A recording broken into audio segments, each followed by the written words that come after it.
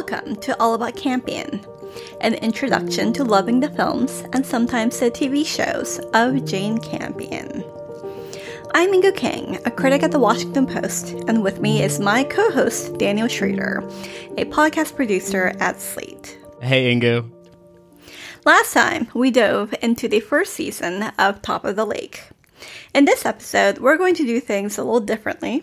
We are going to discuss Top of the Lake's second season, subtitled, China Girl, which aired in the US on the Sundance Channel in 2017, as well as The Portrait of a Lady, which came out in 1996. Both feature Nicole Kidman, a longtime friend of Campion's, whose relationship with the director goes back several decades. In 1981, as a film student, Campion saw a teenage Kidman in a play in Sydney and wanted to cast her immediately in her graduation film, although that did not end up happening. Wow. Yeah. We'll discuss Top of the Lake second season in the first half of this episode and The Portrait of a Lady in the second half.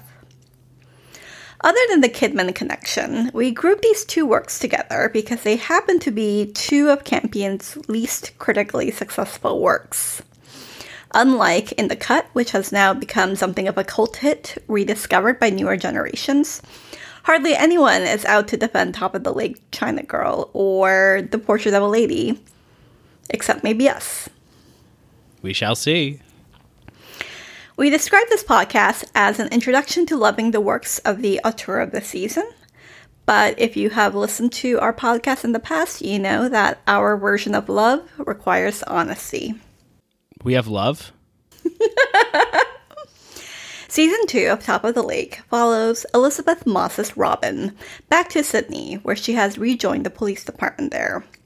A dead Thai sex worker whose body is packed into a suitcase, thrown into the ocean, and ends up on shore somehow leads Robin back to Mary, the biological daughter she had given up for adoption after her gang rape in New Zealand.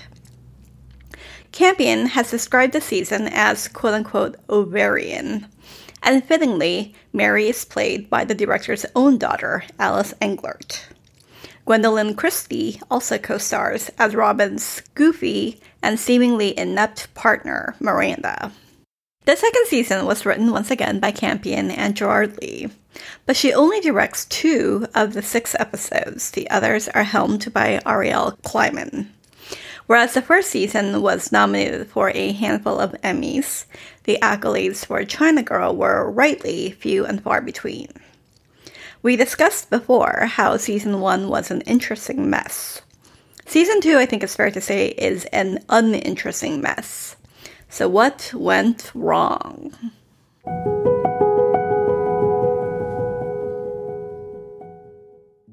The series opens on 2 people throwing a suitcase over a cliff, which we learn later contains a young woman's dead body. So unlike last season, we already know who's guilty of whatever crime has been committed. Robin is back working in Sydney, but clearly still has trauma from her experience 5 years earlier. Meanwhile, we meet Mary, played by Alice Englert, a willful 17-year-old who is dating Alexander, a.k.a. Puss, played by David Dencik, a lecherous 42-year-old German man who lives above a brothel and claims to be a former professor. Mary, the baby Robin gave up when she was a teenager, has a tense relationship with her adoptive parents, Pike Edwards, played by Ewan Leslie, and Julia Edwards, played by Nicole Kidman, who have recently split up as Julie has started a relationship with a woman. We also meet a university student who is in love with Cinnamon, who is the woman in the suitcase who worked at the brothel, and he is distraught to learn that she is dead. As the show unfolds, we discover that the brothel Puss is running is also an illegal surrogacy ring. It turns out Miranda is one of the women paying for such a surrogate. At some point, Al Parker from the first season appears because he's suing Robin for paralyzing him, and he tries to strangle her in the police station. As things escalate between Puss and Mary's parents, Robin reconnects with Mary and becomes intimate with Mary's dad. Eventually, the angry student shows up at the brothel trying to kill Puss and then takes Mary hostage before fleeing. Robin and Miranda find him hiding on a beach in plain sight, and Miranda gets shot in the stomach before Robin can stop him, putting her in a coma. As the series ends, we see Puss and the pregnant sex workers boarding a plane out of the country, and the couples who'd paid these surrogates watching a cruel, poorly made film where Puss explains just what he's done. The families are heartbroken. It's a very Tommy Wiseau moment. Mary returns home. Robin drops by to check in on things, and Julia informs her that she and Pike are going to give it another go. And Robin goes back to her bleak, empty apartment to watch a home movie of a very young Mary dancing around on her laptop screen. And that's all we have to say about Top of the Lake China Girl. So this is how Campion herself described the season. I wanted to go deep into the uterus of a woman and really tell the story from that point of view, from creation to appropriation. It was always in my mind that the ocean is the major uterus of the whole thing. It's a feminine space. It's controlled by the moon and the tides, and I love all that. I don't know how much it's affected how the story communicates to people, but it's there in my heart. And I read this, and I thought, first of all, this is some essentialist shit. And second of all, I bet Daniel would have a fantastic time rolling his eyes at this while he, in every other part of his life, is like ranting and raving about astrology. Fuck you. But yeah, I mean, that's some nonsense. And I love that Jane thought that way. But like, if that had come across, maybe we would have loved this season. But you know what didn't come across? That. So I don't know if you got this. I reviewed Top of the Lake China Girl, 4 years ago. Completely forgot everything about it. Including the fact that in the opposite of the U.S., where prostitution is mostly illegal and surrogacy is legal. In Australia, prostitution is legal and surrogacy is illegal. Which I think I was sort of like missing that particular bit of context, which helps sort of contextualize this a little bit. Yeah, I didn't understand that either until like someone says something to the extent of that it is illegal, but that's not until they even like go to one of the fertility clinics. And so it's kind of confusing I would assume that an Australian audience would have more of an understanding of what was happening before we did. But yeah, I think that this whole series is really obsessed with pregnancy, motherhood, childbearing. I mean, I think the first one was not as much.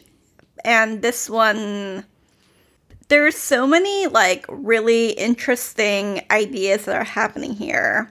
And I think that is sort of like the gist of that is sort of like the fuel that like gets the season going.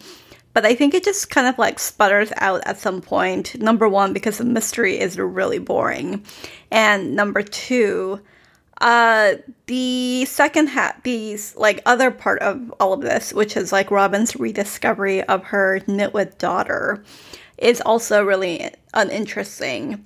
And I could never have imagined like watching a 42-year-old man groom a 17-year-old girl in order to make her into a sex worker be so boring and so unsympathetic.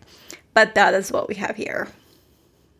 I certainly agree. I only wanted the worst for Mary. She was such a nightmare character. It was so frustrating to watch her. Like, she wasn't making interesting choices necessarily. She was just making rebellious choices because she was trying to like act out with her parents, as we talked about while we watched this. Like, she's clearly just trying to act out to get attention from her parents because she wants the structure that they're not giving her. So she's seeking it from this like 42-year-old man who will kind of tell her what to do. But also like they were always seemed to like they were a little too scared to ever tell her what to do because they felt guilty that they weren't her parents. But like, that's way too much analysis that I'm giving this show because, like, it doesn't deserve that much because it's really just a whole boring stretch of, like, well, one side we have the crime going on and the other side we have Mary going on, and both of them felt like a burden. Yes. I think the really, like, interesting thing that Campion is trying to do here is to connect the sex workers. Basically, like, she's exploring the exploitation of brown women's bodies here, right? There's this, like, really big, I think we're given to understand this, like, really big population of women from Southeast Asia, which is like not too far from Australia, who are working in Australia as sex workers, and like the exploitation of their bodies is connected to like the exploitation of surrogacy, I suppose. And I think that's a really interesting idea. I have never seen that play out anywhere else. And yet it just like is so uninteresting. In addition to sort of like the racial lens, there's obviously like a class element here. And I think there is a sort of thing of like, well, in the same way that like prostitution always might have existed, whether we legalize it or not, there is sort of this like similar thing play out where because now surrogacy is a scientific possibility, whether it is legal or not, people are going to pursue it even if they are sort of debasing themselves like in the process. Like, I understand all of this, like, and you know, like on an intellectual level, it's a very interesting leap. And yet the way that it plays out is so uninteresting. I think mostly because so much of the focus of the season is about Mary and sort of like the stakes of it is sort of like about like the intactness of like the like upper middle class white family. And there is not like a single Asian character, even though there is like all of this like hand wringing about like what white Australians are doing to Asian women, where there's like not like a single like Asian character that like feels real, that has like any sort of like individuality. I think one of like the ongoing dynamics of this season is that Mary is like the one special like white girl who sort of decides that like she can see through pus, and all of the brown women sort of like go along with him and consider him some sort of like charismatic leader, which I did not believe for one tiny second. These are women who have traveled really far from home and put themselves into like a certain economic arrangement.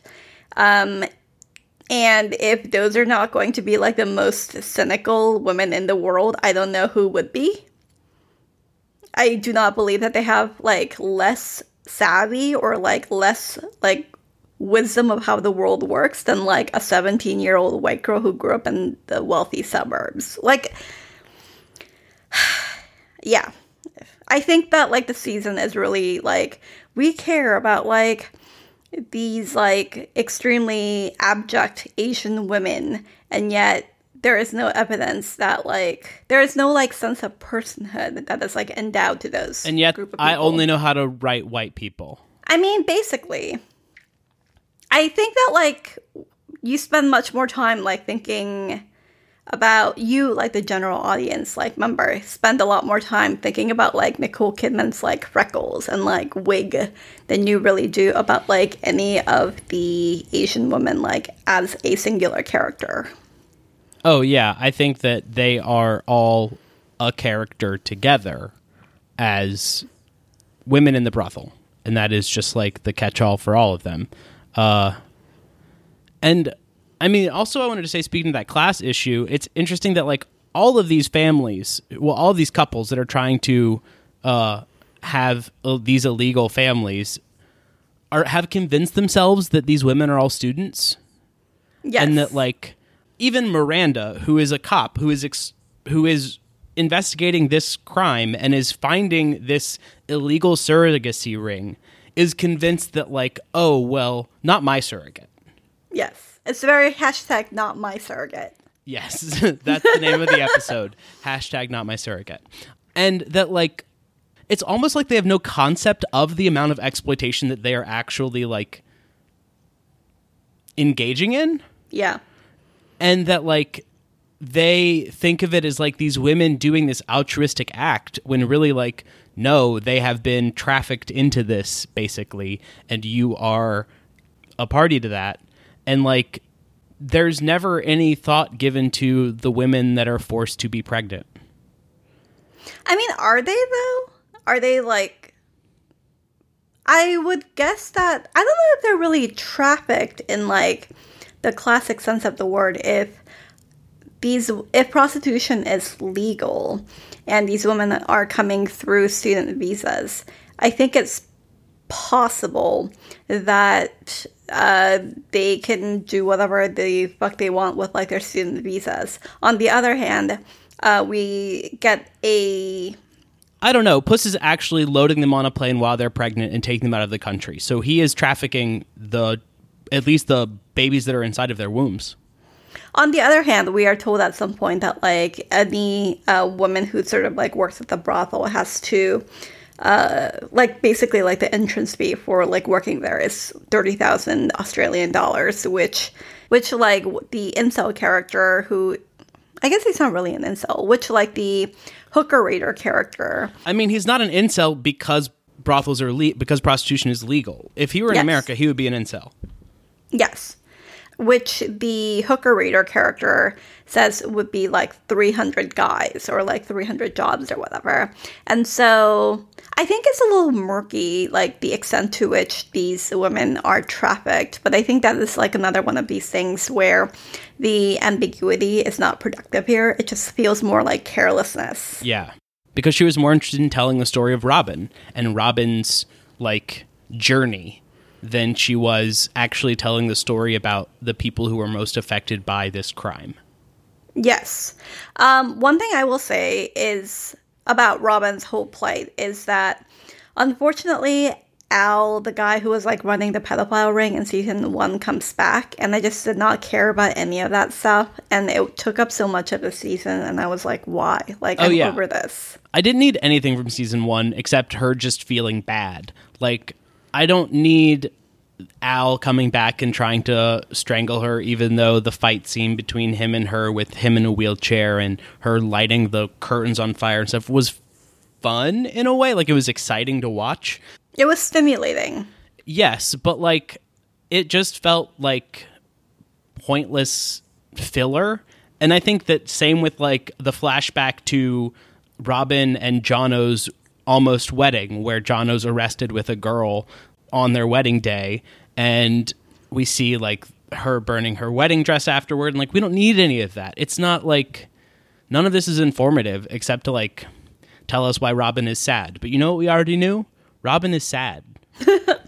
I actually got the sense that like Robin is in such a black pit in this whole season that I found it like really hard to relate to any of her emotions. I think with season 1, because she's so like driven working on this case, and because it brings up all of this like old stuff in her, I think that like even though the character is going through really awful stuff, you're sort of like, okay, like I understand where you're coming from. And with this, I think they sort of like overloaded her with so many tragedies that I was like, okay, I completely understand why you are a terrifying mess who like everyone in the police department hates, but also I cannot relate to any of your emotions right now. Everybody in the police department hates, but also wants to fuck. Yes, which like I also didn't need any of that. Like, it just added very little. I didn't either, though I did find the cop with the mustache really hot. You're alone there. I know. Yeah, I feel like it was like almost like watching like The Handmaid's Tale, like season like 3 asterisk or something. It just like got to such an abject level. Except it was so much more pro-life. Yeah, there's a whole like storyline where I guess like Robin, who like in season 1 had basically had like no connection to her biological daughter, now decides like, actually I am her mom after meeting her like biological daughter. And then her and Nicole Kidman's Julia sort of have this like tug of war over Mary. And I also just like did not care about any of that stuff. Also like, but once you've met her, it's like a tug of war over her? Her? So yeah, there was just like nothing here that like felt really interesting. I think that like the stuff with Robin's history and the stuff with the case, like it just like relied on too much coincidence to like really like ring true. I think that even though it was supposed to feel like Jane Campion really wanted to get into this like idea of like Asian sex work in Sydney, like it wasn't actually interesting. It didn't really like humanize any of the Asian sex workers, which I was like, well then literally like what's the point? And then you just have these like random connections that just like go nowhere. There's like a whole storyline where like Puss's whole like motivation as a character seems to be that he is a product of a rape, like Mary, and Puss is a bastard, and like him sort of like kidnapping all of the babies at the end, these like desired babies who are born with the money of upper class white people, is that like he is like the child of like a raped servant woman. And so he was like, ahaha, here's like my revenge. And I was just like, okay, like, am I supposed to care? Yeah, no, I don't know how we're supposed to care. Because, like, I mean, I don't know. There's obviously no way to find him sympathetic, but also, like, I never even knew if I could believe that story he told, because it sounds so, like, fanciful and ridiculous. Like that, Emma like, Paquin's story in exactly. The Piano. That it's like he's concocted this history for himself as opposed to, like, what actually happened, which is probably much more banal and would make him uninteresting. But, like, I also don't understand what kind of sway he held over Mary, because, like, he's not alluring. He's not attractive. He's not interesting. I believe I said this while we watched the show yesterday. He's basically like an alt-left podcaster. Yes, he is a misogynist who claims to be a feminist. So exactly. And that tracks. I mean, like, here's, like, another thing where, like, it's sort of, like, interesting in theory, where he really is good at, like, speaking the language of solidarity, of female solidarity, and of female empowerment. And I think there's this, like, thing here that feels very relevant for 2017, which is how easy it is to co-opt, like, the language of feminism for, like, extremely misogynistic purposes. And that's, like, another zone in which I'm like, yeah, that's like a really interesting concept. Like, I wish you would do something more with it, and it just never really happened. Yeah, it seemed like, honestly, this whole season was a lot of, like, false starts and paths that didn't really go anywhere, and just kind of, like, a collection of things that happened, and the only things that really, like, connected were a little too coincidental to, like, feel even story-driven. Yeah, I think something that we talked about is how, I mean, like, so much of, like, season 1 was about how inept and indifferent the police was. But here, I think most of the detective work, honestly, is done by the college student, John. And so I'm like, well, I mean, I understand that, like, Robin is spiraling and Miranda is, like, way too caught up in all of her surrogacy drama to actually work on the case. And also she's not very good at her job. But, like, none of the cops are good at their jobs. And so I was like, what are they actually solving? Because they are solving nothing. You get, like, one version of what happened to Cinnamon, the woman in the suitcase. I think we find out at some point that, like, her real name was Padma, although, you know, all of this information comes from Puss. And so, like, are you actually supposed to trust anything that he says about, like, the illegal surrogacy ring that he was in? Like, who knows? And I think, you know, like, on the one hand, you can say, like, well, like, we should embrace ambiguity and blah, blah, blah, blah. But I also feel like it speaks to, like, the lack of stakes and, like, the lack of, like, care that Campion and Lee have for, like, their whole, like, Asian side of, like, their scripts. And so it just, like, it just feels even more like they don't actually care about these characters except as inciting events for Robin's pain. One thing I will say is that in the sort of, like, press tour that Jane Campion did for, like, before the season came out, she talked a lot about how she wanted to go interview people who work in brothels, and she apparently got like notes about like the brothel scenes from sex workers themselves. I don't think that she talked like at length about what she actually ended up changing or anything like that. I think one thing that she learned was that there actually isn't like a huge amount of like forced trafficking. And like that was interesting to her, but that was like the only thing that I saw. I mean, that makes sense, honestly. Yeah, and she was like, I really want to get into like the combination of racism and misogyny. Well, then why didn't she? Yeah, that's a good point. Yeah, I just feel like this whole season is a season of missed opportunities in so many ways. Like, it's a beautiful season for some of the camera work, but as I think you said during one particular shot, like, this show isn't interesting enough for that beautiful of a shot. And, like, that's kind of the whole vibe of the season, in that, like, it doesn't seem to have any of even, like, the same... I hate to say this, but like magic of the first season. It doesn't have any of the same like weirdness to it in the way that like the women in Paradise in the first season kind of existed in this like alternate world space kind of thing.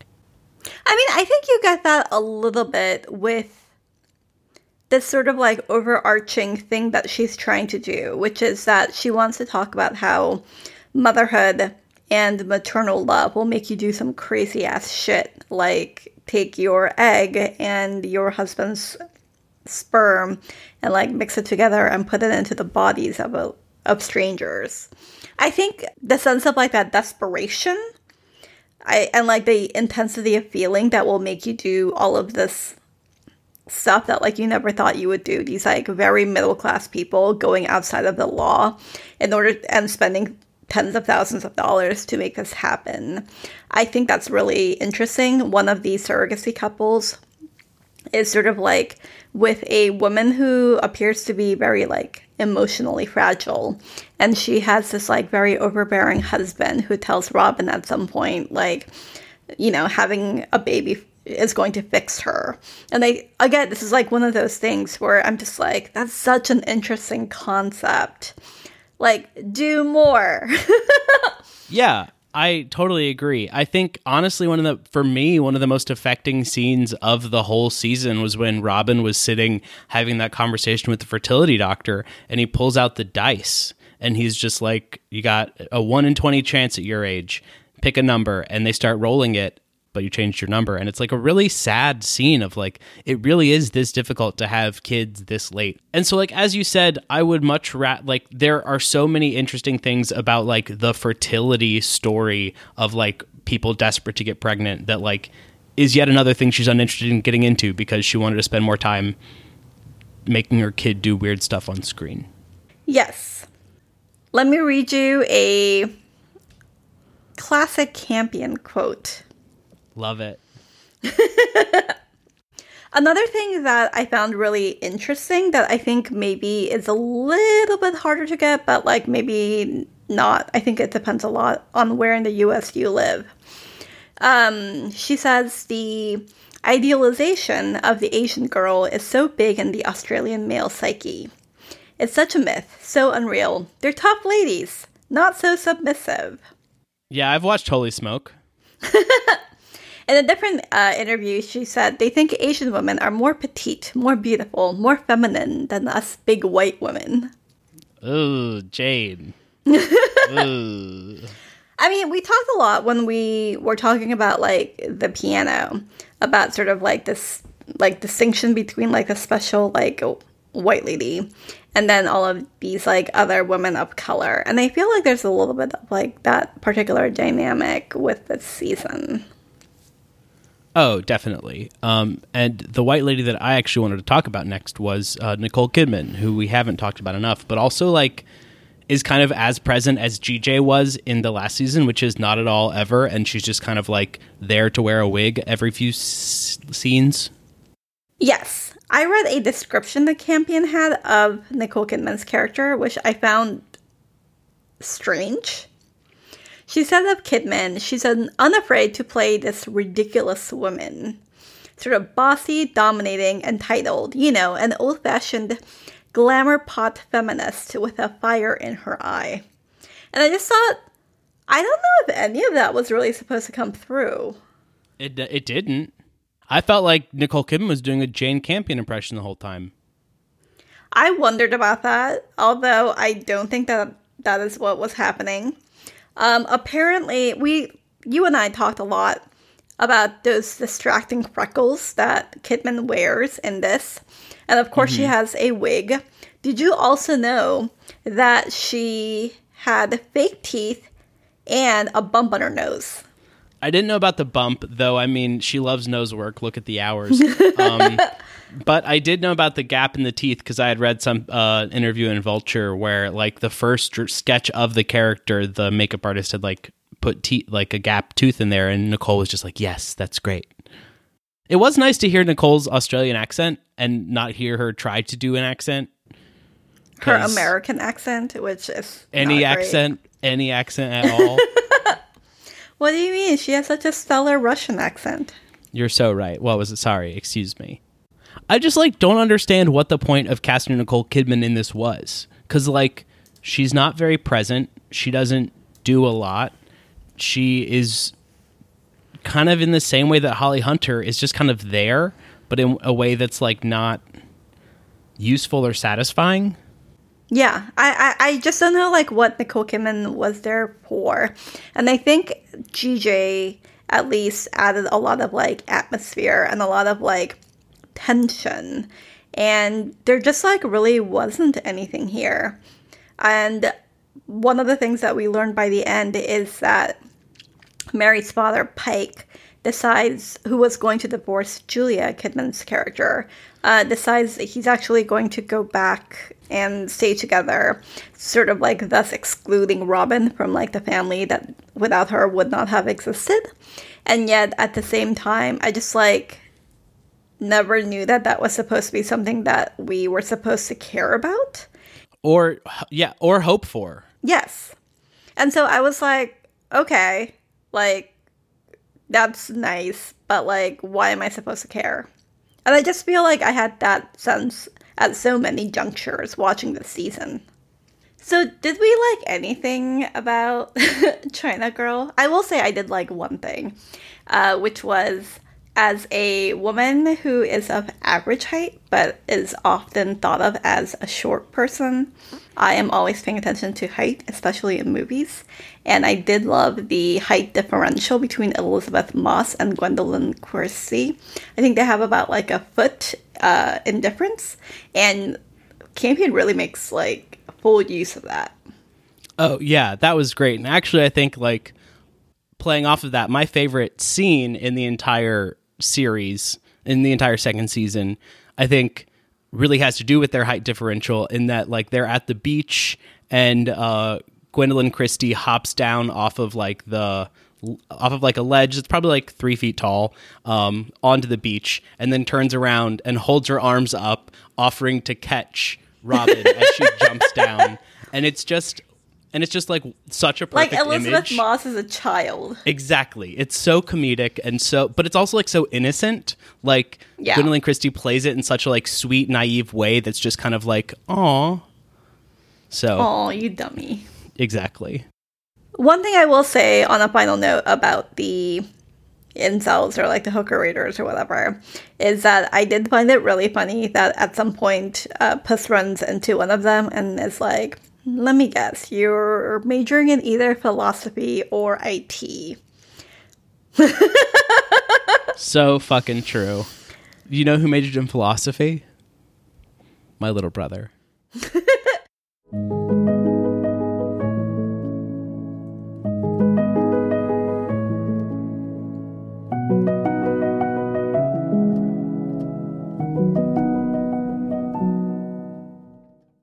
The Portrait of a Lady was Campion's follow-up to The Piano, a film whose mega success heralded the arrival of a new, fresh, and distinctively feminine voice in the world of international art house cinema. You can imagine that especially after Holly Hunter and Anna Paquin's Oscars for Best Actress and Best Supporting Actress for that film, that every female thespian in Hollywood wanted to work with Campion. But the director, working with screenwriter Laura Jones, shaped her adaptation of Henry James's 1881 novel with only one actress in mind, Nicole Kidman. We talked in our piano episode about Campion's later ambivalence toward Ada's happy ending. Personally, we loved that the film concluded with Ada getting to, in Liz Lemon parlance, have it all. But things are happening. But hindsight made Campion think that she had acquiesced to commercial pressures. In her mind, the story should have ended with Ada's successful suicide attempt. The film's romanticism, she later thought, had fucked up heaps of women. Direct quote. In that sense, The Portrait of a Lady was a corrective to The Piano. Campion was drawn to the Henry James novel because, in her estimation, he tore apart the fairy tale. He's saying, be real, life is hard, no one's going to get the right person. Very good GJ speak right there. Bummer. If you want to hear a real bummer, The Portrait of a Lady is dedicated to Campion's son Jasper, who was born in 1993 and only lived 12 days. The reception to The Portrait of a Lady was decidedly mixed. It's a sumptuous, big-budget costume drama with some real art school flourishes that Daniel and I actually loved. Did you know Jane Campion went to film school? But they were not received well by critics at the time. Campion, our favorite adaptation queen, also made some significant changes to James's novel, in part to make Kidman's Isabel Archer more like herself, which also did not go over very well in the mid-90s when faithful period dramas were all the rage. Kidman, who had starred in Gus Van Sant's To Die For the year before, is terrific here, but nearly all the acting accolades went to her co-stars Barbara Hershey and Martin Donovan, one of whom definitely deserved those accolades, and one of whom I would say did not. In addition to Kidman, who was a big rising star at the time, and Hershey and Donovan, this is a stacked cast. It's got John Malkovich, Mary Louise Parker, Shelley Winters, Shelley Duvall, Richard E. Grant, Christian Bale, Viggo Mortensen, a veritable who's who in white Hollywood.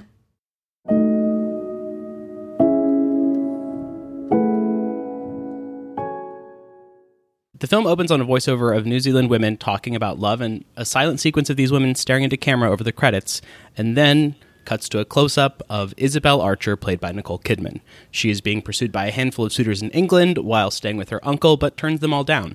After her uncle dies, she inherits a hefty sum because, unbeknownst to her, her cousin Ralph Touchett, played by Martin Donovan, convinced her uncle to leave her that sum so she could be independent. He is clearly in love with her. Also, he has consumption. Isabel meets Madame Serena, played by Barbara Hershey, and becomes instant friends with her, but once Serena learns of her wealth, she schemes to set her up with Gilbert Osmond, played by John Malkovich, Serena's former lover. Isabel and Gilbert get engaged, and Ralph tries to intervene, warning Isabel that Gilbert isn't the man she wants him to be.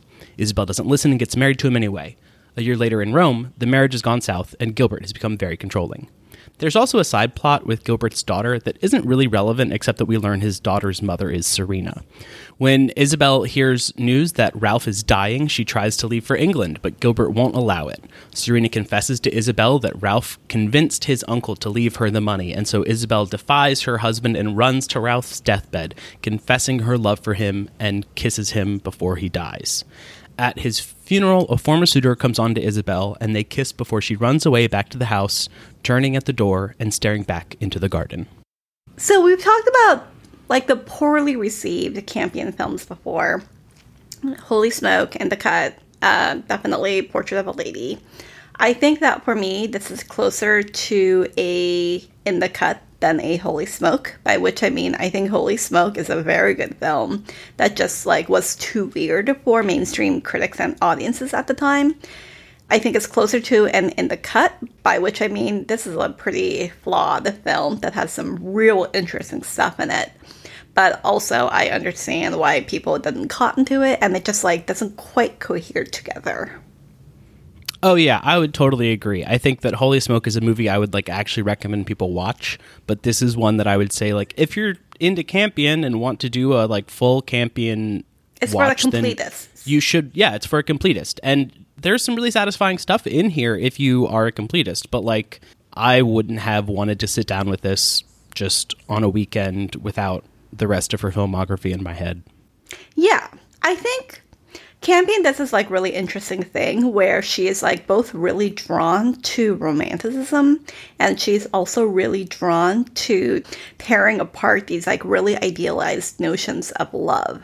So on the more romantic part, we have the piano and we have Bright Star, and then she has these other films that are basically oh, you think you love love? Well, love will fuck you up. She does this with In the Cut, she does that with Portrait of a Lady, and she also does that with Power of the Dog, which we will discuss in the next episode. And it's interesting to me that her romantic films are the more successful ones, whereas I think her sort of angrier ones, or her Lilith Fair ones, are the ones Until Power of the Dog that I think are so full of feeling, but just don't quite work. Even though I think she feels both of those polarities very strongly.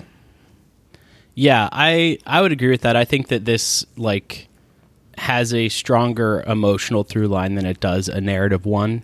But it's as you said up at the top, I think she's still working through some of her art school stuff in here, not in a bad way, but just in a way where she's well, I'm going to try some stuff along with the romance that I want to explore. And I honestly enjoyed the art school stuff exploring more than the romance exploring in this at all. I like both of them. I think one of the reviews, apparently one of the contemporary reviews that came out were something oh, so this is just about a bad marriage, why should I care? But there are a million movies about bad marriages and a million bad marriages. I think what really struck out to me watching this from the vantage point of 2021 was that, I mean, it's essentially about financial abuse. It's about a wealthy woman who is exploited by a guy who basically takes control of all of her money and then socially isolates her, so that she is completely under his thumb, and she is told she can't leave the house.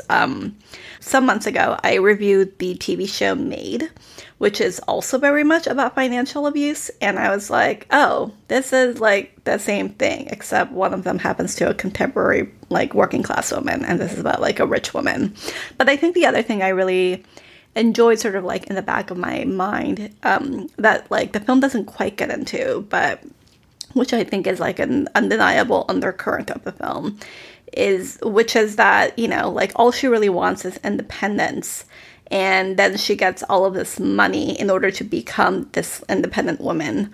And it turns out the money makes her a target, and the money is sort of her downfall.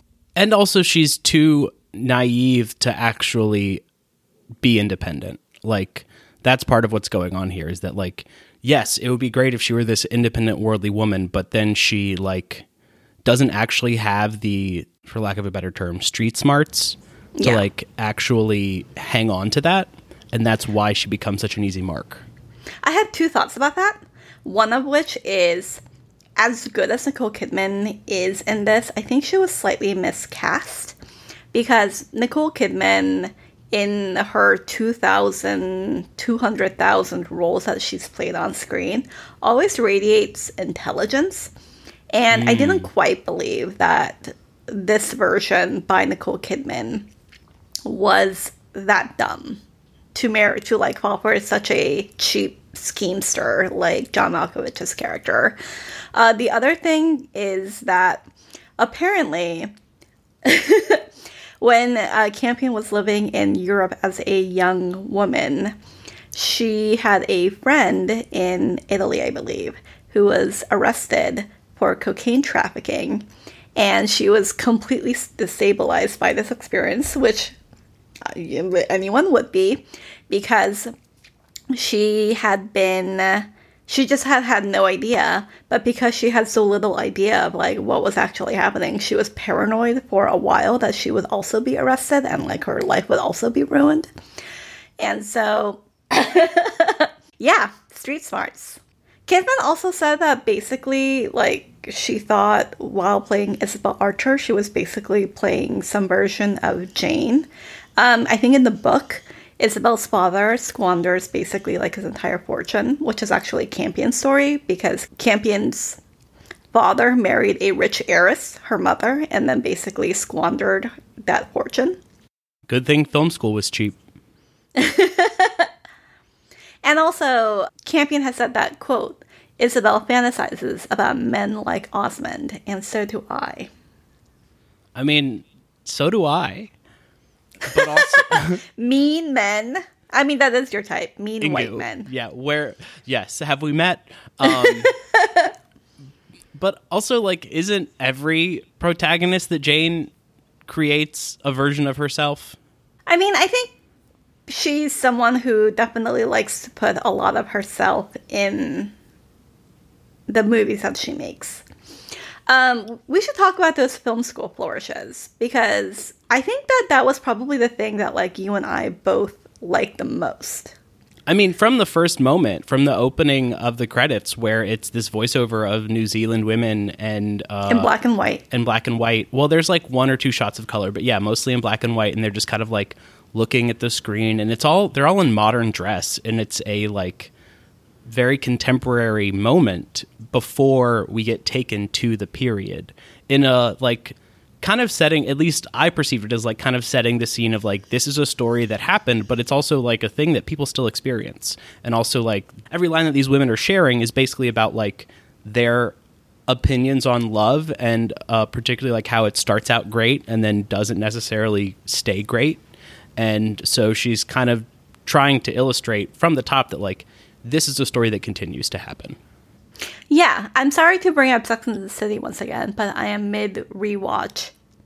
And there is, like, a scene where Carrie goes on and on about how, like, she's like, this is, like, what's so great about, like, a first kiss, or, like, anticipating the first kiss or whatever. And it's basically exactly what these, like, very young women are saying. And the whole idea of, like, the kiss being, like, the best thing, and then, like, the rest of the relationship going sour is such a incredibly depressing idea for me.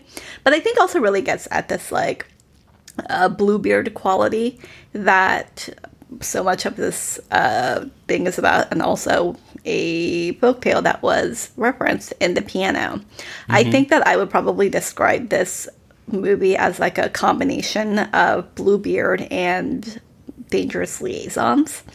And it's very Dangerous Liaisons forward. Yes. And Malkovich basically plays exactly the same character that he did in Dangerous Liaisons. And it's still pretty hot. I will not endorse that statement. I will say that Campion apparently offered Malkovich a different role in the movie, and I wanted to ask you which role you think that she initially offered Malkovich. The dying uncle. I'm kidding. He's so old. I know. I assume that it's the character that Martin Donovan ended up playing, her cousin. Yes. To Touchett. Ralph Touchett. Yes. By the way, the names in this movie are crazy. Did you know that Viggo Mortensen's character, Viggo Mortensen, also playing a suitor to Isabel, is named Goodwood? Yeah, it's weird.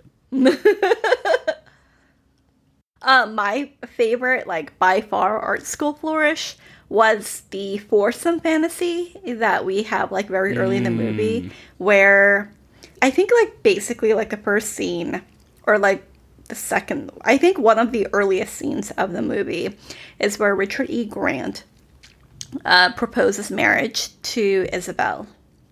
And she's like, no, thank you. And then Viggo Mortensen comes over and he's like, will you marry me? And she's like, no, thank you. And, like, very clearly her cousin is interested in her. I did roll my eyes slightly And that sort of like did make me a little bit reluctant to like get fully into the movie, because I was like, okay, I get it, like everyone wants to fuck you, like what, she's so popular. Yeah.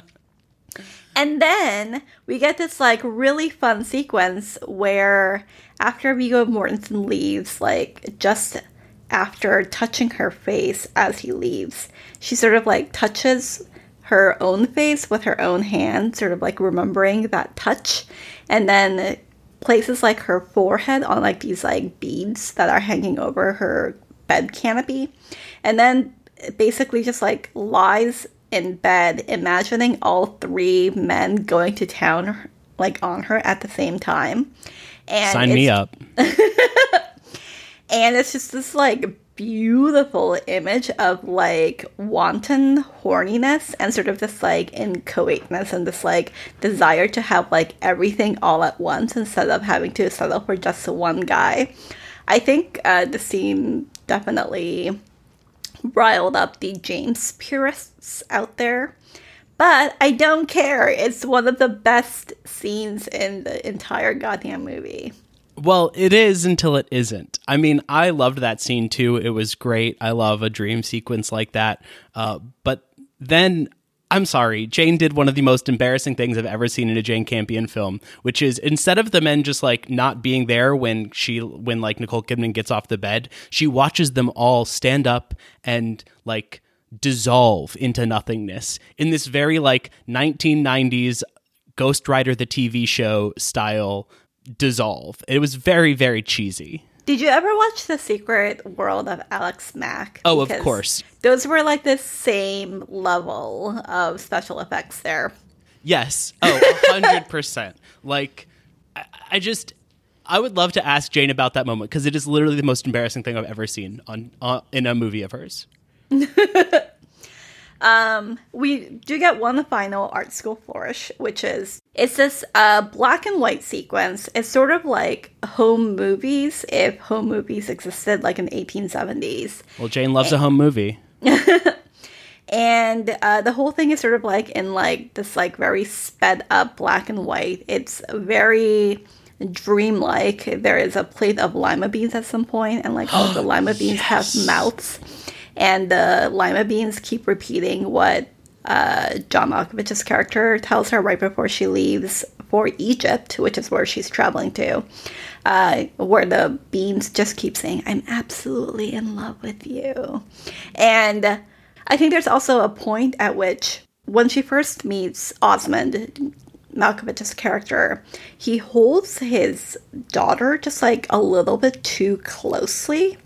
Like he has his hand like very possessively like around her stomach, and then she imagines him doing the same thing to her own stomach like in this dream sequence.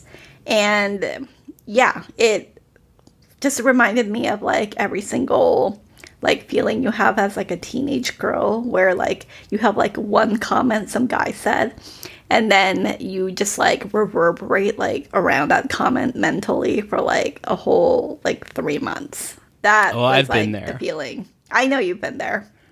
I absolutely love this scene. If the sexy foursome was your favorite, this one was mine. It was just so peculiar and specific and out of touch with the reality of this world, that it was exciting. And I loved the mouths of lima beans. It also kind of like reminded me a little bit of Talk to Her in the like Charlie Chaplin vaudevillian feeling of the like fast pacedness, but also just like the weirdness of the imagery. It was really cool. And I wish she had done more of it in like later films. I appreciate the like little flashes that we get of it in her later works, but like, it was just so cool. Yeah, it feels ragged and obviously out of touch here, in this like otherwise like very conventional period drama. But I think we sort of need like that interiority within Isabel.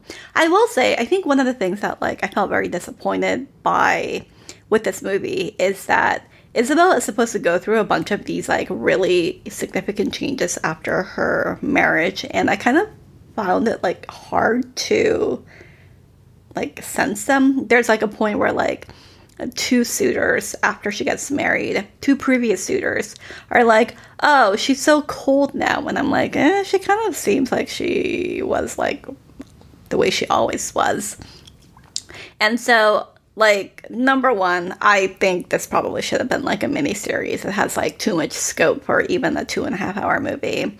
But number two, we get so little interiority with Isabel that I really appreciated that moment of just like being really, really, really inside her head. Well, and it's something that Jane has clearly, she's done something like it before. I would say specifically in The Piano, where we have the scene where we have just like the flash of the man on fire. That's like a cartoon drawing. That's like a child's drawing. And also Sweetie. What in Sweetie? Which one in Sweetie? I don't know. Just like these like weird flourishes of like the tree like destroying everything in its path. Oh, right. Yeah. And then also I'm thinking of In the Cut with the like the sepia tone memory of the legs getting cut off by the ice skate. Yeah. Like all of these moments that are out of place and not of the like narrative of the world, as a way to like really get at the interiority of these characters and what they're going through, or like what their history is, or kind of like where their mind is. And it does a really good job of illustrating that in a way that like doesn't feel telegraphy. Yeah. And I mean, I don't want that in something like The Power of the Dog or the first season of Top of the Lake. I think like those have a certain like intensity to them that I don't want to be distracted from. But with something like Portrait of a Lady or Sweetie or An Angel at My Table even. Also Holy Smoke with when he sees Kate Winslet as the goddess. Yeah. I let Campion be Campion, man. Yeah, weird out, girl. There is a point where Osmond Malkovich's character said something about like, well, I think I'm just like extra virtuous because I've never tried to make any money. And another quote I ran into in my research for this is that Campion has said that not only has she been attracted to Osmonds in her life, but she said, when I was young and falling in love, I did a con job on myself, occasionally with very unsuitable people. Which I think like adds just this like very like relatable aura to like the whole film. But also I just kept thinking like, how many art school bozos did you run into and like make yourself fall in love with? Where they were like, oh, I think I'm like too good to get a job, actually. Very, very, I've chosen my publisher energy from Angel at My Table. But yeah, it just sort of made me think. She's really tearing apart the men that she has also had in her past, it seems. Yes, that's like exactly like the energy. But then also that just like adds to the pathos of Isabel's plight, because this is a world in which women are not allowed to make mistakes. Like when you settle for like a man, like that is like basically the rest of your life that you are gambling on. And there's this sort of like sense, I think with a lot of marriage plot driven period dramas, there is this sort of sense that like a woman is the person who is doing the choosing, but she is basically choosing her warden, right? So like the most you can hope for is that you have like a really, really nice warden. Do you? And I do not have a 19th century marriage. Really, let's be real. You're Dan's warden. Yes. Hi, Dan, who's not listening to this. Nope. So yeah, it definitely just, I don't know, made me really relieved that I don't live in this period of time and I don't have like a huge amount of money that I would be a target. I will say, I understood why Isabel went for Osmond, part of which is that what she wants initially is to be a more worldly person, and he sort of has these like trappings of worldliness. He lives in Italy, and he has all of these knickknacks, and he just sort of like carries himself as someone who is really cosmopolitan, and so I understood why she was into him. I also feel like, and again, I think this goes back to like me sort of wishing this was a miniseries. I think if you had sort of seen that 180 turn a little bit more, it would have been more convincing. I think we get like a little bit of it where when he's so courting her, he says something like, oh, like, I think your anger is beautiful, or like, I can't wait to see it, or something. And then like once they get married, he's like, stop being so angry. Which again, like, I think felt very like modern in that sense. But I just really wish that like we could see what made him attractive a little bit more. He has a very sharp tongue, which I really liked. There's one point where he calls his daughter a little dusty, which woof.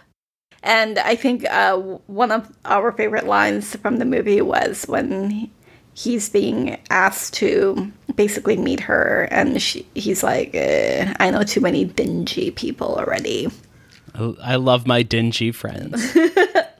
He has this like fun, sharp, velvety tongue, and yet I just wish like we got like one extra scene or something in there where like her complete besottedness to him or of him like made a little bit more sense.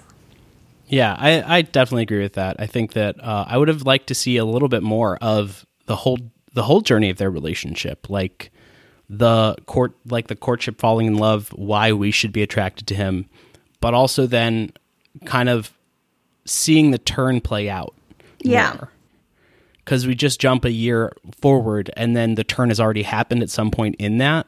Yeah. Rather than like seeing him become the villain. Yeah. You want to see that transformation. And I think because his character is all, again, like so similar to his character in Dangerous Liaisons, there's a sort of like, well, like he already knows how to do this role already. Like it's such a John Malkovich-y, like typecast role that if he's not bringing something new to the table, you're kind of like, I've already seen this performance before from him and like in a better movie. So why am I watching this? The other thing that I think kind of detracts from the movie's pleasurability is that, like, there were so few supporting characters that you could sort of grab onto to, like, get invested in. Initially, we think that Mary Louise Parker's character might be someone like that. She's sort of this, like, dumpy lady reporter who's very, like, pugnacious and very, like, protective of her friend. And then you immediately find out that, like, number one, Mary Louise Parker cannot play this role because she is way too contemporary. It was, if any role screamed for Melanie Lynskey to play, like, that was that role.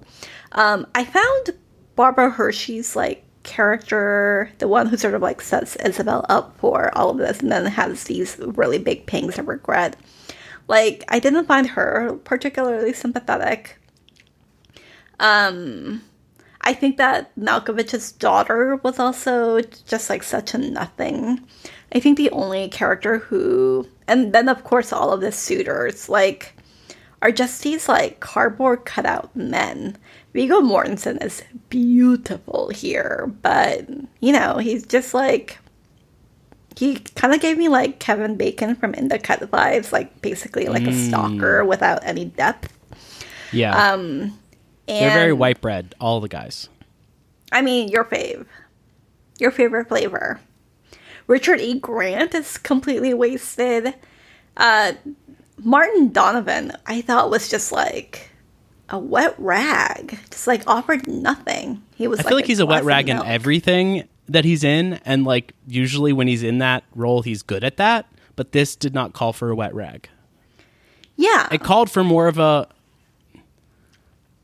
Not Ben Whishaw, but that kind of like young romantic Keats ardent character vibe. Yes, ardent. Yeah. So like I think he came across more creepy than he meant to. There were only two supporting actors I really liked in this. One was Christian Bale, who also had a really written role, but he really brought the Christian Bale intensity that like you wanted, and also we think of Christian Bale so much as, like, Batman now. But he really kills it every time he's in a period drama, honestly. And the other person I really liked in this was Shelley Duvall, because she was so perfect. She was just like the comic relief you so desperately needed in this. She was just a kook. Yeah. She was just like a really self-important kook. I got like a bit of like Janice Soprano vibes and just like her complete like narcissistic self-delusion.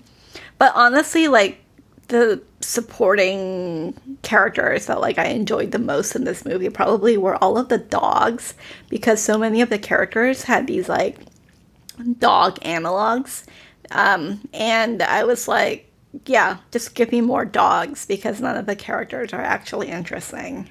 And so I just wanted to see like Campion matching her actors with like the dogs of their choice.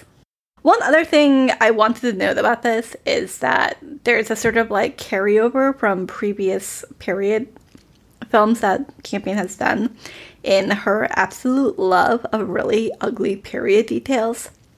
This is a very sumptuous film, but Campion also loves just like the weird details of like historical times. Mary Louise Parker's glasses are just so ugly. It reminded me of Holly Hunter's insane hair in The Piano. Oh, and Nicole Kidman's insane hair in this. Yes, she has when she starts out with like the boobs on her head. Yes, it's an incredibly unflattering hairstyle and hair color. And, you know, like you imagine 90s Nicole Kidman with that glorious like Titian red curls. And for her to get this like, for her to be this like very beautiful character, but just have this like wet poodle looking fur hair. Yeah. Yeah. Her dog is a wet poodle. Let's talk about the ending. So one of the things that Campion changed from the book is that there is supposed to be this like very intense ambiguity between like whether she goes back to Rome or whether she goes back to Goodwood, the guy played by Viggo Mortensen, who is like, well, like, you know, you can just get divorced and then come marry me. And he kisses her, and then I guess like you're supposed to feel like she was also into it because she kisses him back. But I think that's just like one of those other things where the character just like didn't really work for me, because he's so creepy and so persistent and won't take no for an answer for so much of the movie. And so, yeah, I was like, why is this guy like assaulting her basically? And then she like runs back to her dead cousin's house, and then she sort of seems like she's about to go in, and then she faces the camera and like she faces outside, and it goes into this like really unfortunate slow-mo about like what is the decision she's going to make, and it's sort of like it ends on a note of ambiguity about whether she's going to go back to Goodwood or not. And I was just like, this doesn't work for me. I don't know. I think it worked for me a little better than you, because at least the way that I read it is like, I thought she was into the kiss with Viggo Mortensen and was like excited to rediscover that like young passion that she doesn't have in her marriage anymore. Yeah. And so she like gets really into the kiss, but then like breaks from it and runs away from him, running back to this house that as she gets back to it, we see through the window pane, the bright green room that we felt was much more belonging in an Almodovar film than this film. But the bright green room where she first met Serena, where she first met the woman who basically led to her own doom. And so rather than like go back into that room that reminds her of all of that, she kind of like turns back around to the outside, kind of like remembering her freedom. At least that's kind of how I read it. Okay. I mean, I'll take that. But like, I mean, ending ambiguously means that like we can read it however we want. But I want closure. I feel like the stakes are just so high that, and like the character is not compellingly drawn enough that I didn't feel really moved by the ambiguity.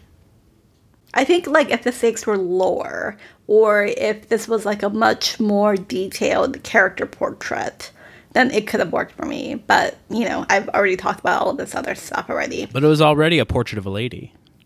Shut up. Never.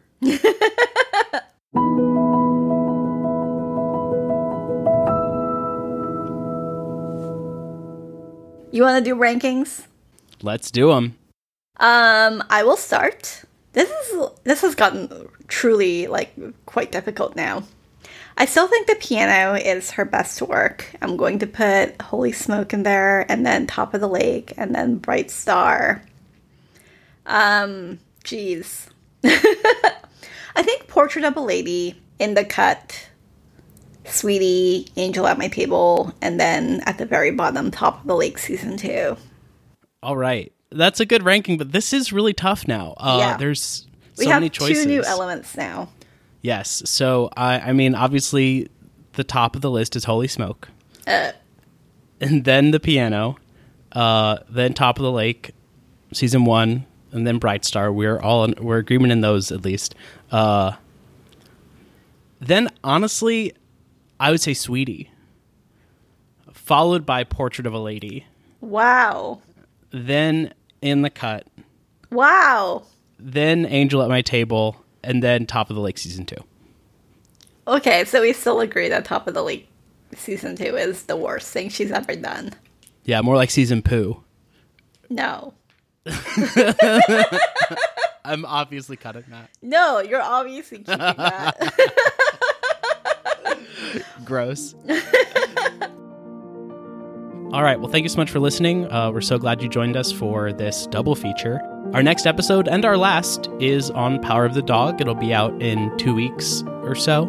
And if you'd like to email us, we're at allaboutfilmpod@gmail.com.